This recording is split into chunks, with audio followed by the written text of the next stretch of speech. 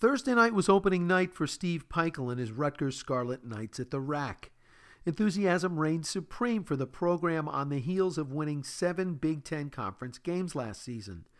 You would have to go back to the 2005-2006 season to find the last time when Rutgers won 7 conference games. That was the Big East Conference, and the head coach was Gary Waters. Bryant University out of the NEC Conference was their opponent, and the Bulldogs almost broke the home crowd's hearts.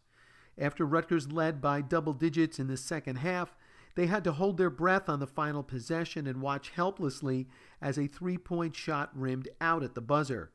Final score was Rutgers 73, Bryant 71.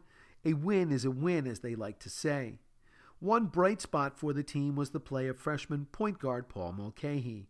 The Gil St. Bernard product was very good in his maiden voyage. He had 8 points, 3 assists, 3 rebounds, and just 1 turnover. But don't take my word for it. Sophomore guard Ron Harper Jr. put it this way, quote, "Paul belongs. Anybody who doubts that, you saw the game, and he has a great future at Rutgers," end quote. I'm John McAlevey, and this is the Daily Brief from moresportsnow.com.